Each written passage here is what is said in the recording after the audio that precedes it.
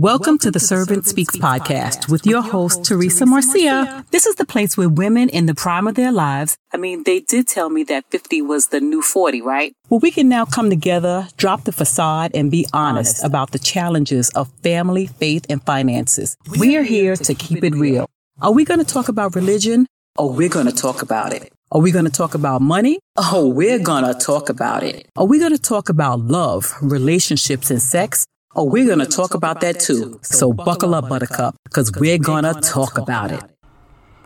Well, good afternoon. Welcome back to another episode of The Servant Speaks. I am your host, Teresa Marcia. And, I was listening to the last two podcasts that I made, and I never really talked about who I was. So I think I'm going to take this episode and just go over, who I am, where I came from, how I just sort of dropped out of the sky and started a podcast. Seriously, I did have something to say. So I'm going to explain what that is today. Again, my name is T. Marcia. I am a beautiful Black woman. I am a child of God. I am a mother of one, a daughter. My mother is still alive. My dad is deceased. I am a businesswoman. I am an entrepreneur. I'm a money coach. I am a lot of things. I also need to lose about 15 pounds, but that we're going to deal with in another story. So first things first, I think, is me being a child of the Most High God. So I am Pentecostal. Didn't start off that way. Started off Baptist. My family is from Harlem. We grew up Baptist. 50, 60, 70 years in the same church. Grandmother walked the start of it. My mother still goes to our family church. Regular Baptist, which means they go to church and come right out and never mind. I don't want to start because I don't want them to ban me. Yay. Love them. I am now Pentecostal. I decided a few years ago when I decided to get back into church. Like, I had a big gap in my life, right? I was going, joined the choir, the whole 9 yards, and then decided I wanted to break free. Because at a certain point, church felt restrictive. So I decided to, not go. As soon as I was able to make the decision for myself, I decided to not go. And, went through the ups and downs and the trials of life, going Easter, Christmas or New Year's Eve, friends and family days, special occasions and such.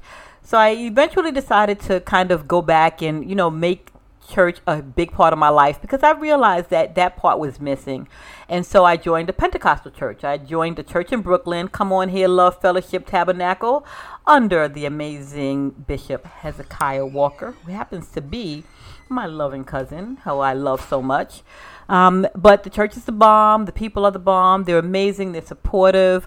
They're everything that you could want in a church family. There are some people that I go to church with who, over the last few years, have absolutely become family, and they've moved out of the friendship realm. And I'm so grateful and thankful for that. I had, been having some issues with my sister. I have a sister. She's younger than me. And we've been having some issues. And I'm going to tell you that the people in the church have really stepped up. And God, He will provide. So He has provided women who are like sisters to me. And so they have definitely filled in that gap. I am also a daughter. Like I said, my mother is here. My mother actually lives with me, y'all. Or should I say I live with my mother? I don't know which way it goes these days. We live in the Bronx, which I think I told you on the first podcast. I live with my mother and my son, my amazing 23-year-old baby boy. We'll get into how we ended up all here together because it certainly didn't start off that way. And how me and my mother actually came to live with my son. It is not, a lot of people think that, he lives with us, but no, we actually live with him. And that's another long story, but we'll get into that on another podcast because it is really weird. We, love each other. We support each other. We all chip in on the rent. It's amazing. We get to spend a lot of quality time together, especially now because we've been quarantined together. We have been in the house together for months. And to be honest with you, I look like the hermit. Everybody else is out and about. My mother's still working. She's an essential worker. She works with mentally ill people. So she's out and about and working like 4 to 12. Did I mention she's 70? She's 70 years old. She retired probably 4 or 5 years ago, but she works per diem. So she goes in every, a couple of times a week when people call out, which has been a lot because, we've been in quarantine. So a lot of people don't want to go to work. So she's been working pretty steadily. Comes in like midnight, 1 a.m. It's really weird that she comes in so late. But that's another whole nother story.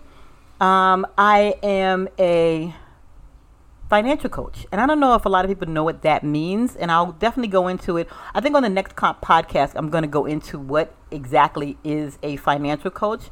But I work with spiritually led, but mostly Black women.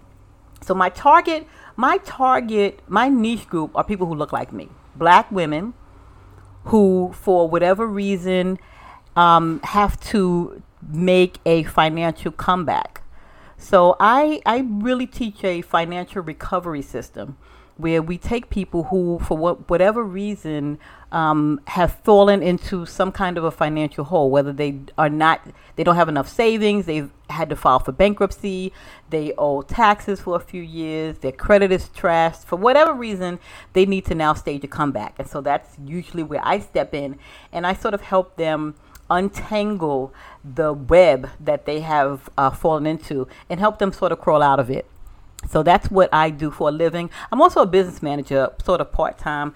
I was working in a CPA firm for the last, 20 years, working in business management and family office. I work with high net worth individuals. These are folks that are in the top 1%. And so they need people full-time to manage their income. So I guess I don't think it's the rich of the rich. My clients are multimillionaires, but I don't think that I've ever worked with a billionaire. I think that once you get to 100 million, 200 million, upwards to a billion, you start needing to have your people in-house. I was offered a position by a major motion picture star, but once you get to that level of earnings, you have your own people and you are not sort of contracting out to a CPA firm, because I had about a dozen people on my roster. So, that's really for people who are kind of in that mid-range. So the floor would be a couple million up to about 100 million. And then, at that point you need your own staff.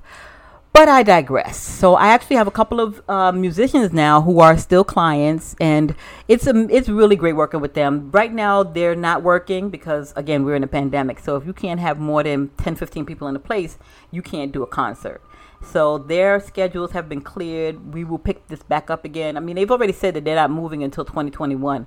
So we got a little time on our hands, time for us to kind of figure out, time for them to write, and time for me to kind of figure out what I want to do in this next phase of my life. Since, the part-time gig is up and I get to travel with them when they travel, but, we won't be doing any of that until 2021. Today is June 19th. It is Juneteenth. So above all of the other things that I am a beautiful Black woman. And I have never been more Black than I am today. Today I am Black, Black, Black. And I am celebrating my Blackness. I am, I just came off of a Buy Black website because, we're not supposed to be buying anything. It's supposed to be like a blackout. But the caveat is that you can buy from Black-owned businesses. Boy, they really give us an out. They give us a way to spend some money because they know we want to.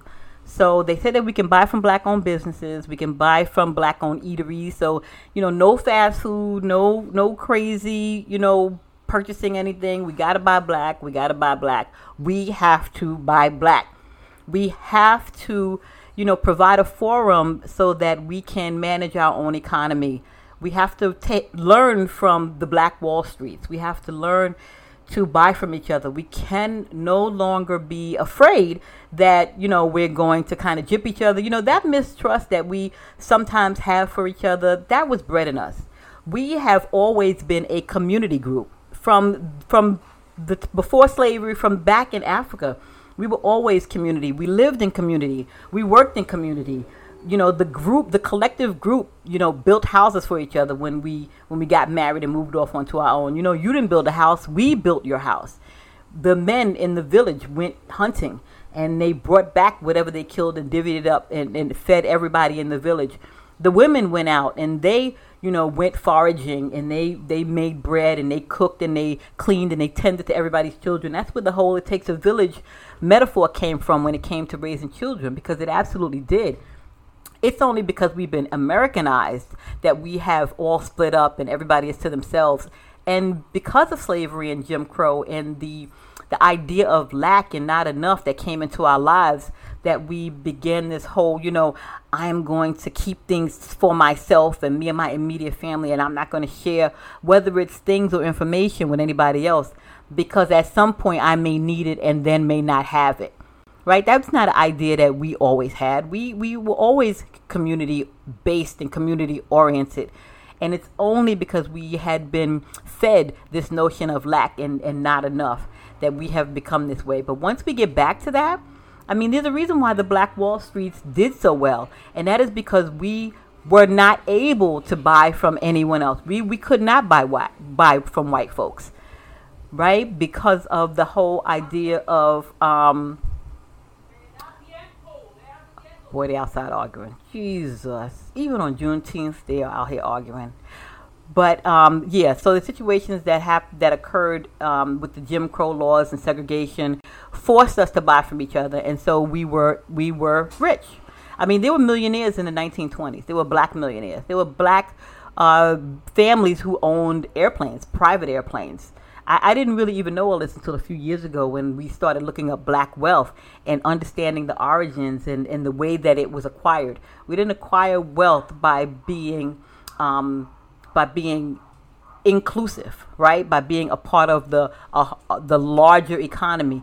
We built wealth by being exclusive, by us working with each other and building each other up. So, we'll definitely get on. We'll get into it all. But I just wanted for you all to get an idea of who I am and where I stood on these matters when it comes to religion. Listen, I'm also single yet again. I am divorced. My divorce was final about 7 months ago. So I am out here in these dating streets. And let me tell you, if I thought it was easier, it wasn't easier. It was still difficult when I was 30. It is that much more difficult at 50. I am the dating apps. There's a lot. There's a lot. This podcast is supposed to be short and sweet. Pretty much a who are you podcast, just explaining who I am and a little bit of my background. And I didn't want to get into the whole dating thing because I really wanted to dedicate a whole entire podcast to the Match.coms, the eHarmonies, and we're going to go all the way down to the Plenty of Fishes.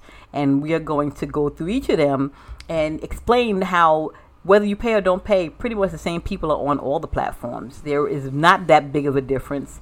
And you have to be a detective pretty much. And there are some people that are outright liars. There is no way on God's green earth that you could be an engineer and you only have some college, or that you can be a nuclear physicist and you only have a high school diploma. It is impossible. And I don't know how people think they're going to get away with this, as if we're not going to ask questions. There was one guy who said he was a professor and he taught, at some college. 2 minutes into the conversation, I knew that was a lie. 2 minutes in, and I knew that there was no way. And then I started asking him about the classes he teaches, and he was not trying to have that. He was not entertaining any of that conversation, and he was kind of like, let's just talk about something else. And it's like, okay, I know what this is about. Do you have no idea? What am I supposed to forget? Or maybe you think your game is so strong that once you get your foot in the door, that it won't matter anymore. I don't know. I really don't know. I don't know what they thought was going to happen, but whatever that was, it didn't happen because a girl is trying to understand. A girl is trying to understand how you could be a professor and you can't string a sentence together. Not properly anyway. So, that's it. I'm a black woman who lives with her mother, who is now divorced, who is trying to date now as a Christian woman, is finding it a little bit difficult, and who's trying to teach other people about money. That's pretty much it. That pretty much sums me up in about 10 seconds. We'll get into the specifics and the details of it as we go forward. There's going to be a lot of laughs. It's going to be a lot of head shaking, a lot of foot stomping, and hopefully no tears. But I don't know. I can't guarantee that. So stick with me. We are going to go on this ride together. I look forward to hearing from each and every one of you, my peeps and my boos. I'm going to hang this up because I think I've said all that I needed to say, and anything else is going to be filler, and I don't want to waste your time. I will talk to you all later. Have a wonderful day. It's beautiful. If you can get outside and take advantage of it. I was just outside, and I didn't even want to come back in, but I knew I needed to get this down. So I will talk to you all soon, and peace and blessings. This is Teresa. I am signing out as your servant. I really hope that served you well. Bye.